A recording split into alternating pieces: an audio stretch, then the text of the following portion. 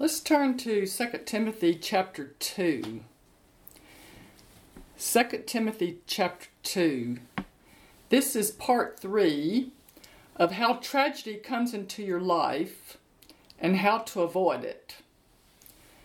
How to keep the door of our lives closed to Satan and not allow him to get in. We've talked in previous sessions about some of the various ways in which Satan does get access into our lives.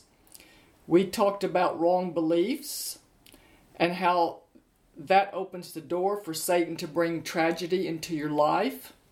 How is it that Christians come to accept widely held beliefs about God that are not true? And we found that one of the most common causes is not rightly dividing the word of truth.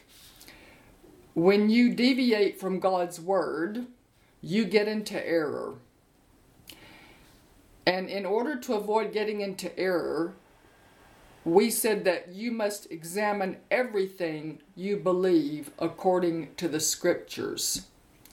I've really tried to stress that throughout this study, is that we must examine everything we believe according to the scriptures. Not just what we've heard in church necessarily, not just what our parents, grandparents believed, what we learned at school and so forth. We must examine everything we believe according to the scriptures.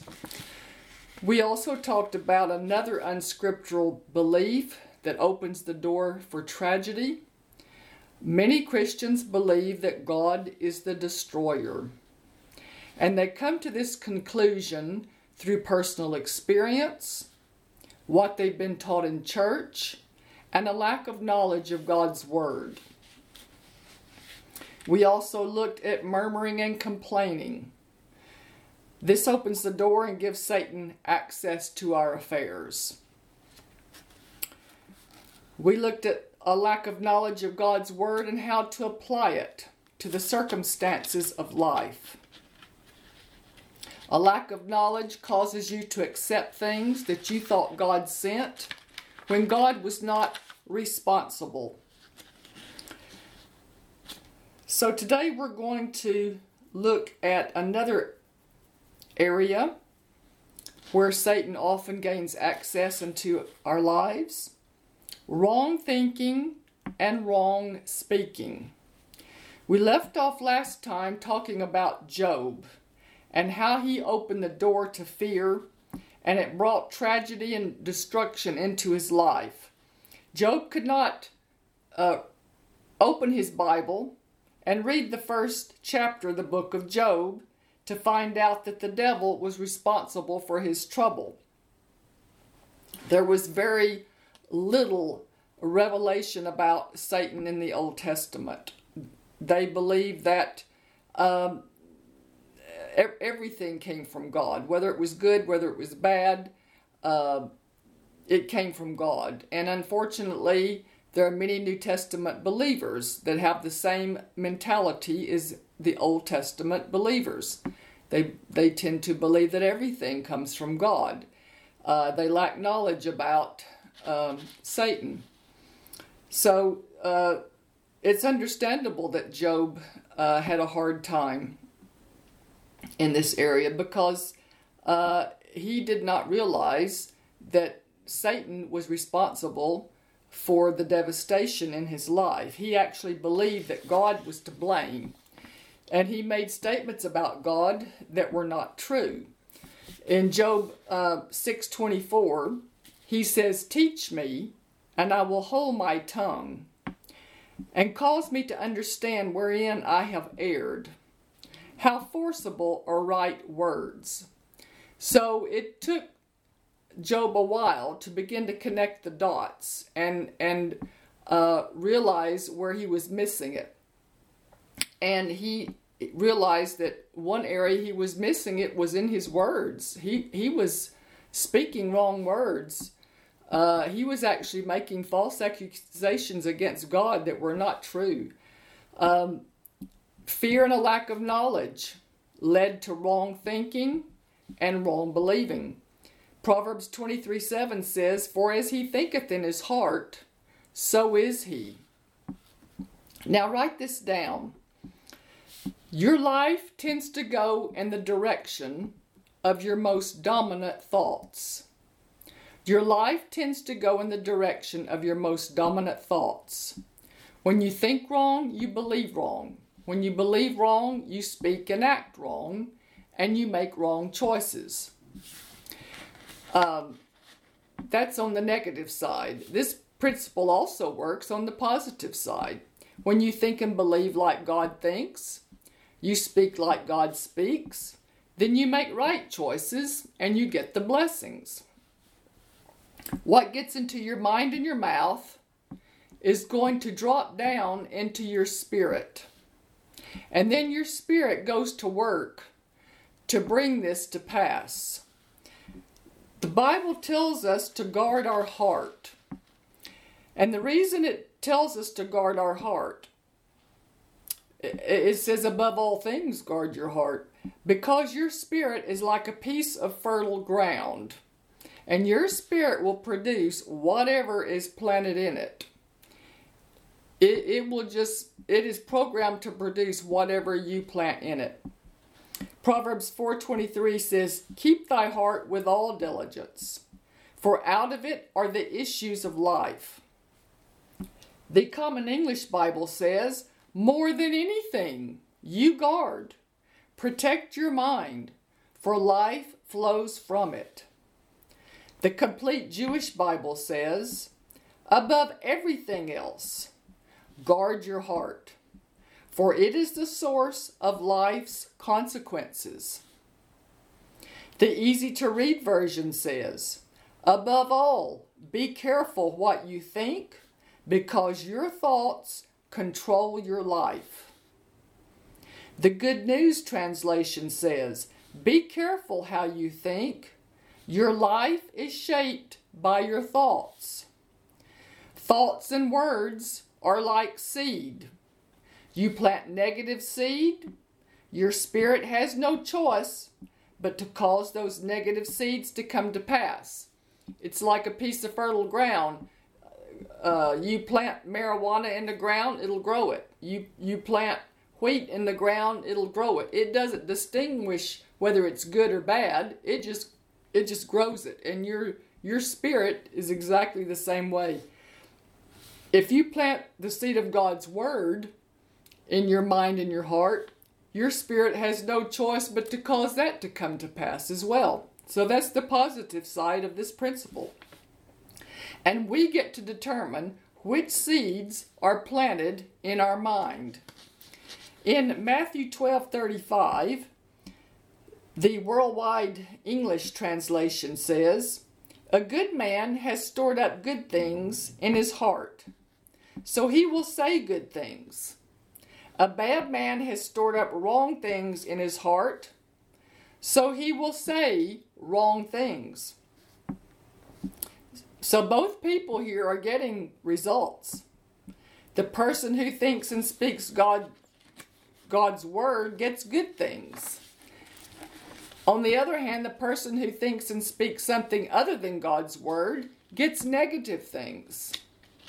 So how does Satan gain entry to our heart or our spirit?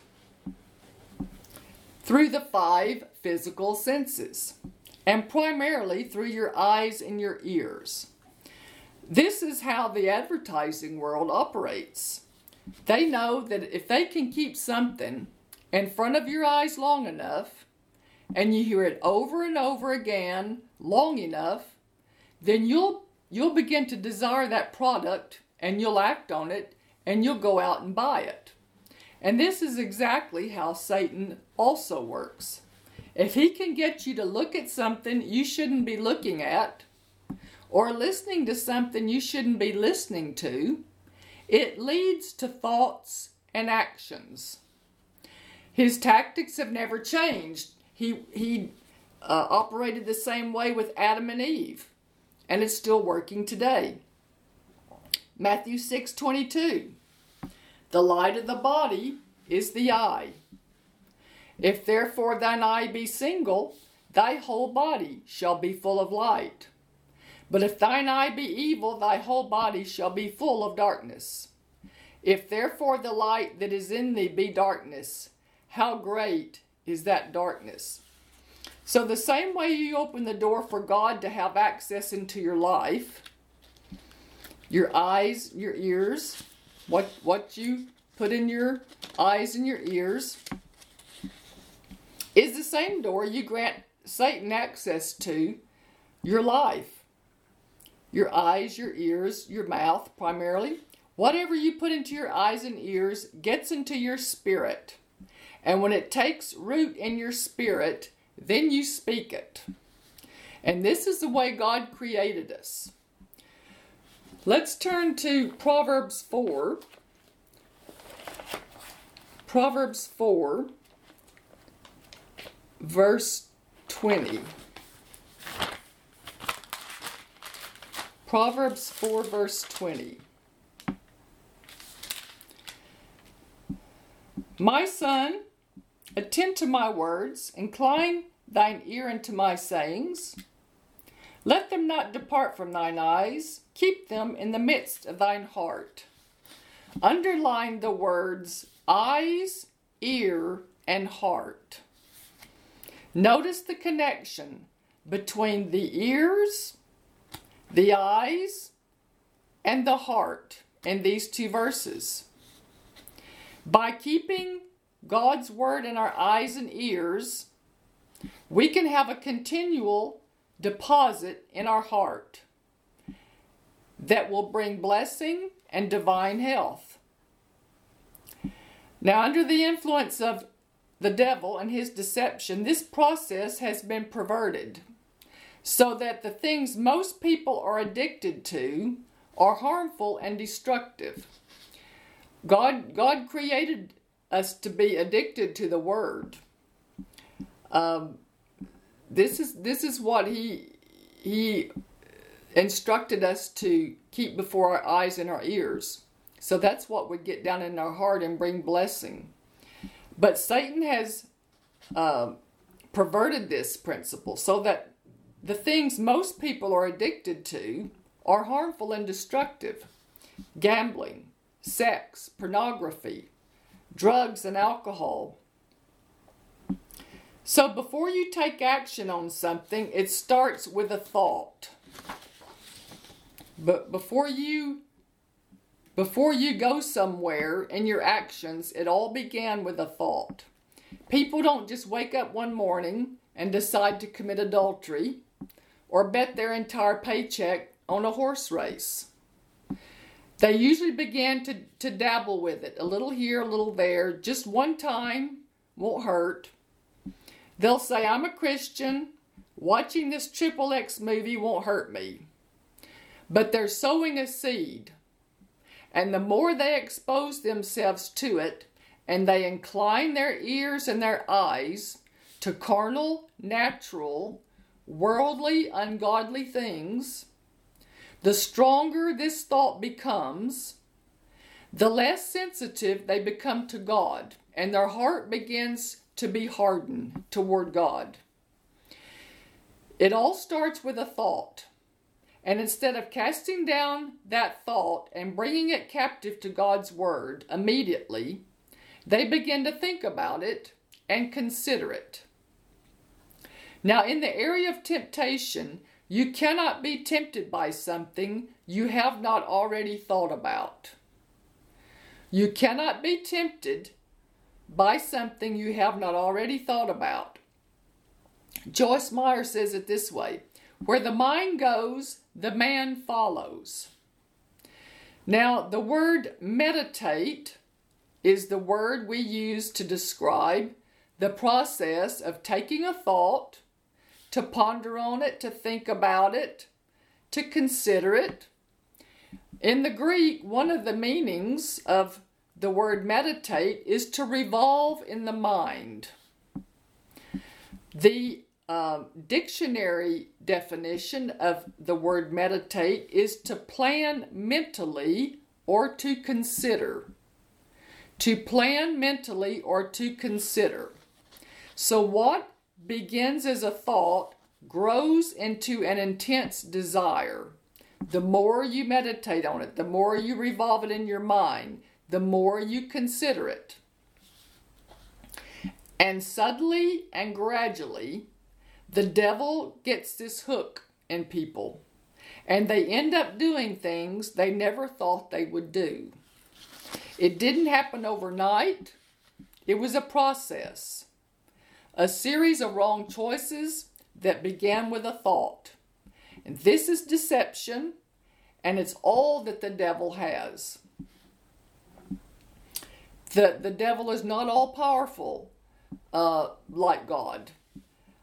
He can tempt you, he can deceive you, he can accuse you. That's the extent of his power. Now, this is the negative side of putting the wrong things in your eyes and your ears, and how it will produce a harvest of trouble and calamity in your life. This process of taking a thought, pondering on it, thinking about it, considering it, this is what the Bible calls meditation.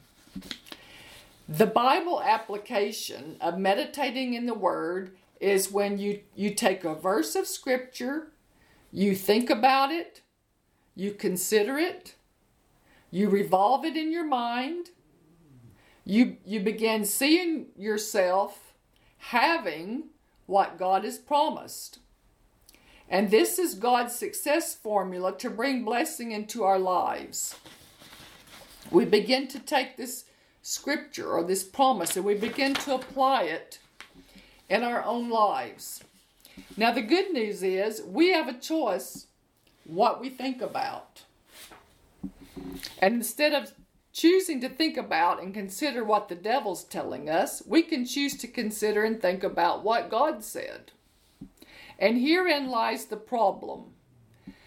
Because the reason why there's so much wrong thinking in the earth is because most people do not know what God has said.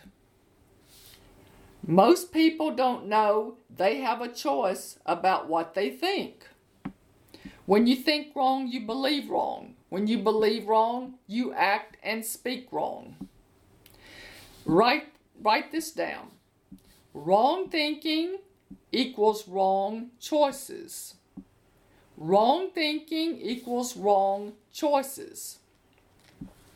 Now let's look at a few examples of wrong thinking. Number one, this is a common example of wrong thinking. Problems are working for your good. When people believe that problems and tragedy and trouble is God's way of making them stronger, they are opening the door for the devil, and God's going to get the blame. Now let's turn over to Romans 8. Romans 8:28.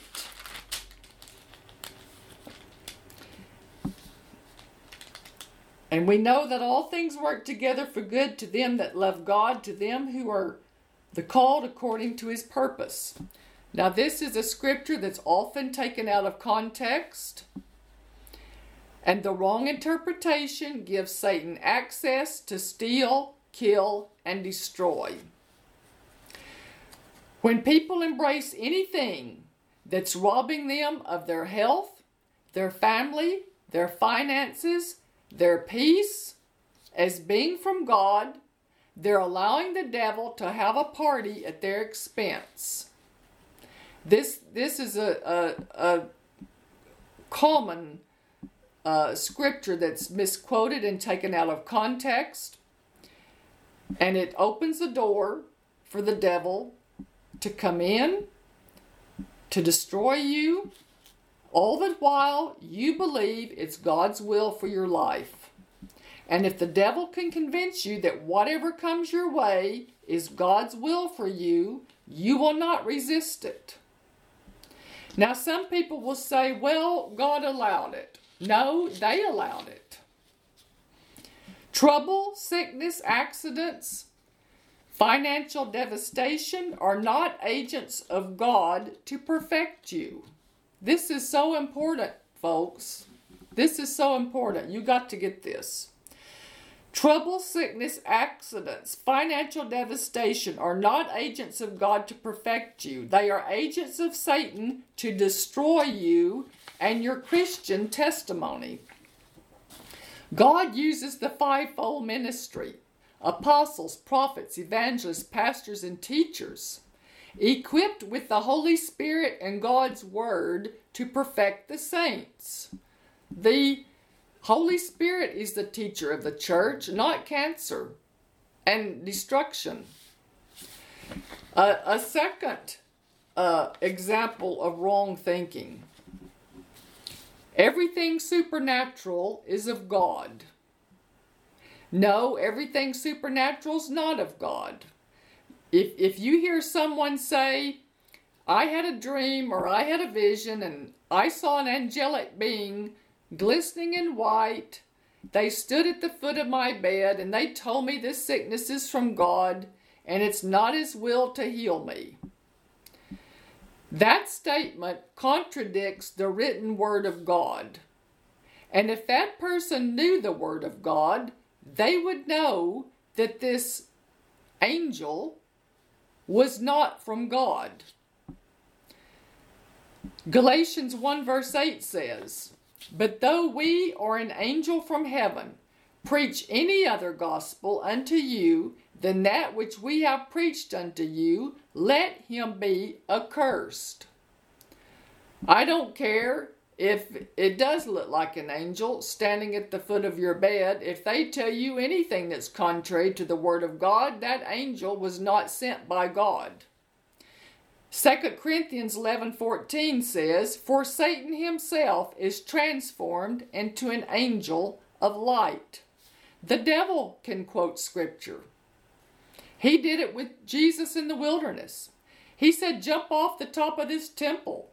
It's written. He shall give his angels charge concerning thee. They will lift you up in their hands, lest you dash your foot against a stone. That's in the Bible. The Bible does say that. So why didn't Jesus do it? Why didn't he jump off? The reason he didn't is because God didn't tell him to jump off. The devil told him to jump off. So Jesus quoted, he responded with another scripture. Jesus said, Thou shalt not tempt the Lord thy God. So Jesus was taking his orders from God, not the devil. James chapter 1 says, God does not tempt, test, or try any man. And Jesus knew how to rightly divide the word, and so do we. Now let's look at another area where Satan can gain access into our affairs. Wrong speaking. Wrong speaking. When you think wrong, you believe wrong. When you believe wrong, you speak and act wrong.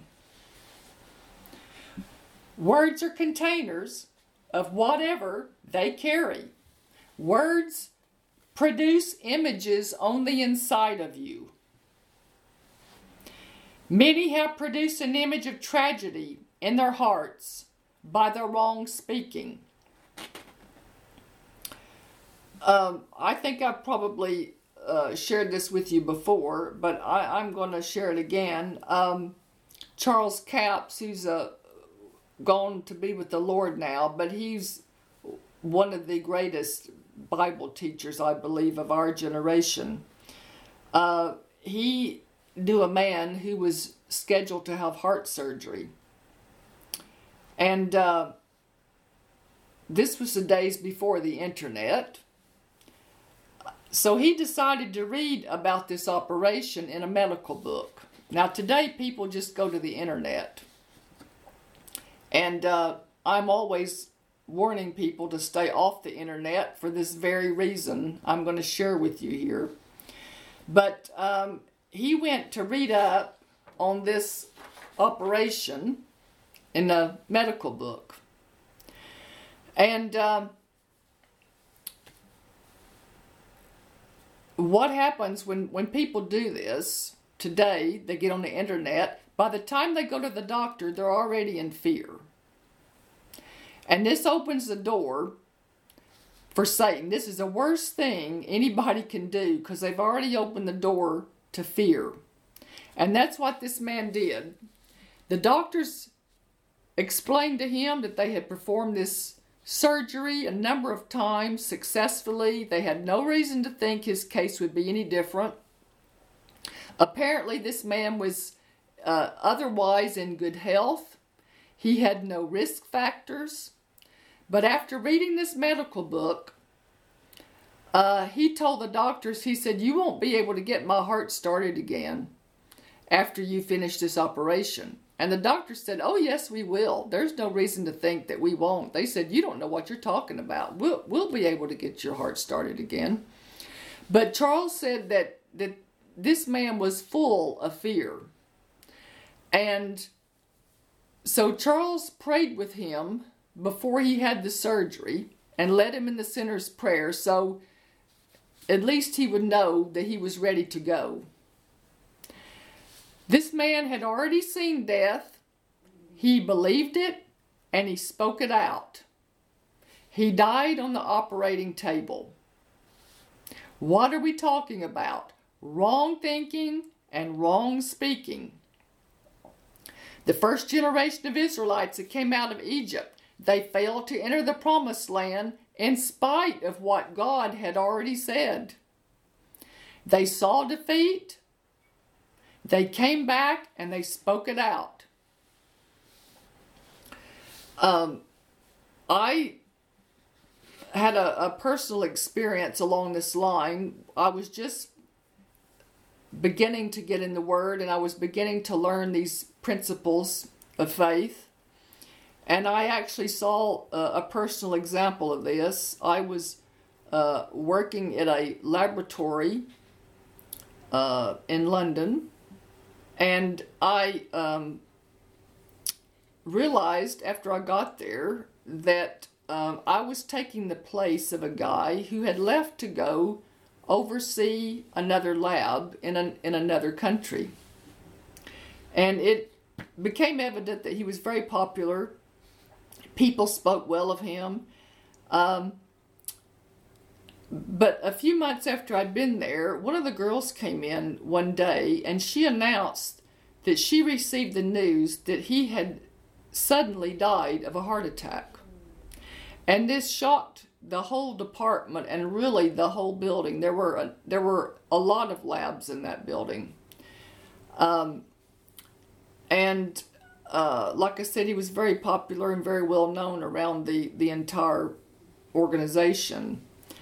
And I was just beginning to learn these principles from the Word, and I knew that there had to be a spiritual root to this. This guy was 35 years old, and people don't just fall over dead at 35.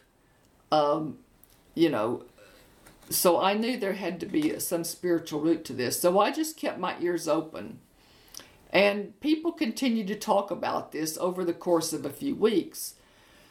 In the conversation, this conversation would come up from time to time. And one day, a lady brought a sample into our lab from another lab.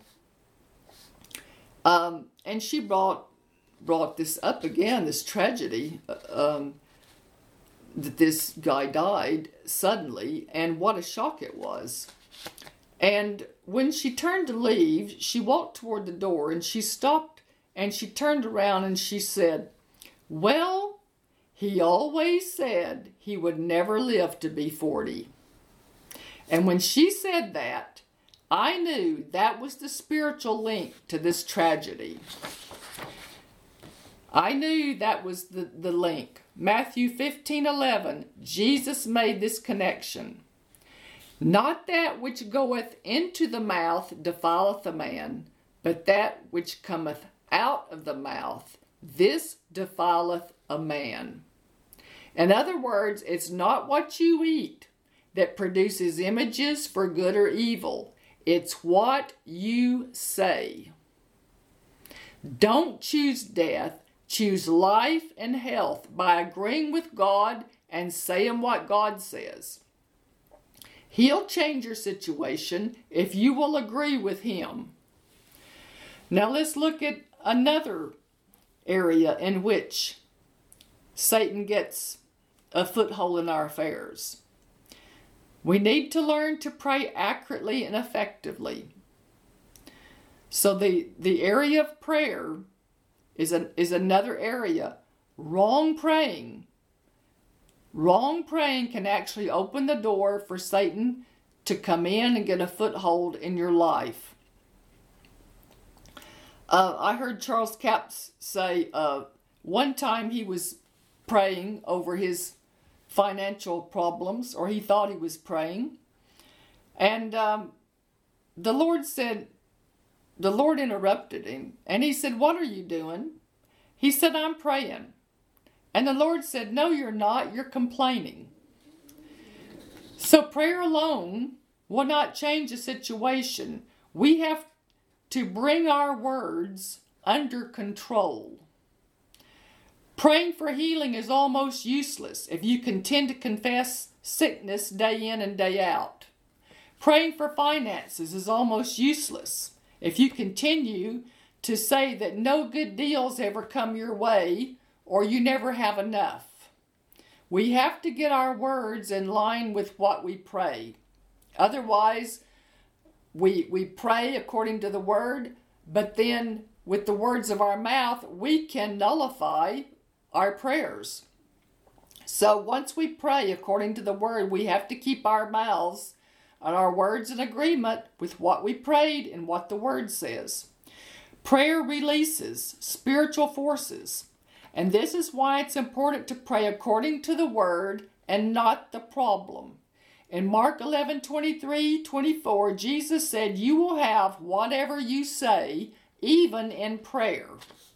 So if you pray the problem, that's what you'll get. In Mark 11:24, Jesus said, "Pray what you desire." And obviously we're talking about what you desire according to the Word of God, according to the promises of God. Ephesians 4:27 says, "Neither give place to the devil." So don't pray a prayer that allows Satan to come in and bring trouble. For example, don't pray, "Lord, whatever it takes, save my kids." So forth. I'll sacrifice my business. Just save my kids. You can't trade finances for someone's salvation. There's only one way for salvation to come, and that's through Jesus. You can't make a trade-off and do a deal with God by giving up something in order to get something else. Your kids can get saved without sacrificing your business. A lack of knowledge brings needless suffering, and this is just one example. "Lord, whatever it takes, bring me closer to you." These are foolish prayers, and it sounds crazy, but it happens. This is an open invitation to the devil. Every bad thing that comes, when you do that, every bad thing that comes from that point on, you're going to accept as coming from God. You're going to think God answered your prayer. And it's not true. It's deception. There's only one sacrifice necessary to bring you closer to God, and Jesus has already made it for you. He sent His very own Spirit to live in us 24/7. You can't get any closer to God than that. But people pray foolish prayers like this because they want to feel something. And if they don't feel something, they think God's not near or God's not close. He's on the inside of you. If you're born again, He's in you 24/7. You can't get any closer than that. So we just need to take what the Word says and thank Him for it by faith. Thank you, Lord. You sent your very own Spirit to live on the inside of me, to direct me, to correct me, to instruct me. I've heard women say something along these lines, especially women. They'll say, I've been praying for my husband 25 years, and he's not interested in God, and he won't go to church with me. Well, all these things may be true, but that's the problem, not the answer. We need to be praying the answer, not the problem. We need to be praying more along the lines of, Lord, I desire my husband to be saved. Now that's praying what you desire. Now, Lord, send laborers across his path with the word of God he will listen to. I believe he'll be in the right place at the right time. I call things that are not as though they were, and I call him saved and filled with the Holy Spirit and coming to church with me. Now that's praying what you desire. That prayer will get answered. The prayer of faith says, pray what you desire and believe you receive when you pray. Now let's talk about another area that opens the door for Satan to get access into our affairs. Let's turn to James chapter 3.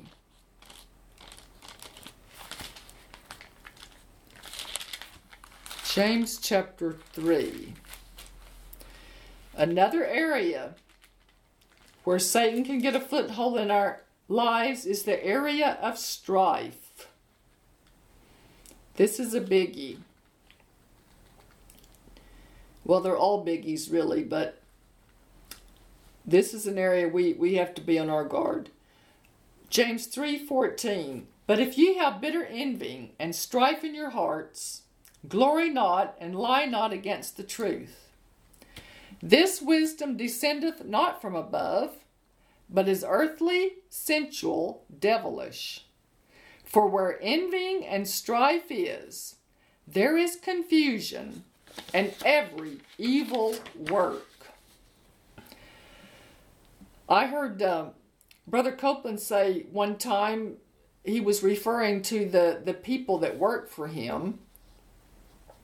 He said, we when we hire new people, we'll work with them, we'll give them the training they need, we'll patiently help them to be the best they can be. But he said, if anybody stirs up strife and starts sowing discord, they are out. He said this is one thing he absolutely will not tolerate, is people stirring up strife and division. And when I heard him say that, I decided right there, maybe I should adopt the same policy. That sounds like the wisdom of God right there. And Proverbs 26:20-21 bears this out. It says, where no wood is, there the fire goeth out. So where there is no talebearer, the strife ceaseth. As coals are to burning coals and wood to fire, so is a contentious man to kindle strife. Words of envy and strife can set confusion into motions. And Christians let Satan into their lives through strife. Ephesians 6:26-27 says, let not the sun go down upon your wrath, neither give place to the devil. And strife is giving place to the devil. It's giving him an open door. We're in charge. We can keep him out or we can let him in. Galatians 5:20 mentions strife right alongside witchcraft, idolatry, heresies, factions, group rivalry, all of which cause division. You know, there was a time when people were allowed to have an opinion, and people would agree or disagree, and people would just go on their way. But in today's culture, if your view's different from somebody else's view, you'll be labeled every name under the sun, and you'll be shouted down and shut down. And this is all of the devil, and it's his way of dividing and conquering. Now, the opposite of strife is walking in love. You can't walk in love and at the same time be jealous, resent others who are favored, quarrel, have temper tantrums, be self-centered, and promote your own opinions. Strife in the home or any organization is an open door to Satan. In Matthew 18:19, Jesus talked about the prayer of agreement. When you seriously come into agreement with someone about something in faith, you need to be on your guard about getting into strife, because Satan will try to get you into strife to get you out of faith. He knows that when you're not walking in love, your faith is ineffective. How does he do this? Well, your plane flight will get canceled, or you'll get a parking ticket you shouldn't have had. And he'll try to get you upset about something that appears to be totally unrelated to whatever you've come into agreement about in faith. They don't look like they're connected, but they are. This thing over here that you've prayed and you've come into agreement on God's word with somebody else, and then out of the blue over here, you'll get a parking ticket you shouldn't have had. Your plane flight will get canceled or something, and he'll get you upset, and it doesn't appear to be related to what you're in agreement about, but it's connected. So he wants you into strife. He wants you walking out of love. So then your faith's ineffective. Then you come out of agreement, and now it's going to hinder your prayer. And he's interrupted this faith project. And that's what he's after. He's out to steal the word. And when you recognize this Satan orchestrating this situation to get you into strife, to get you out of faith and out of walking in love, you need to say, "No, devil, you're not stealing the word out of me." And this is why the faith of some doesn't work. They get upset about something and they lose their cool. And Satan wants you out of love, out of faith, by getting you into strife. Strife will also open the door to sickness. So what's the cure for strife?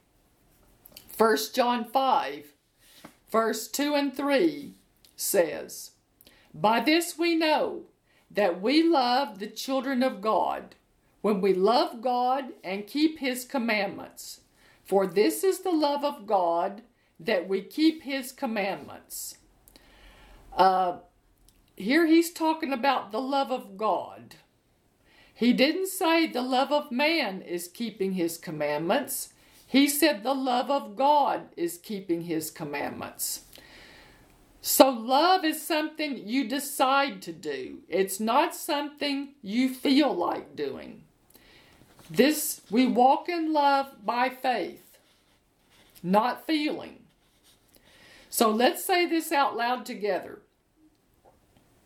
Lord, we want to know where we have thought wrong, believed wrong, spoken wrong, prayed wrong. Show us.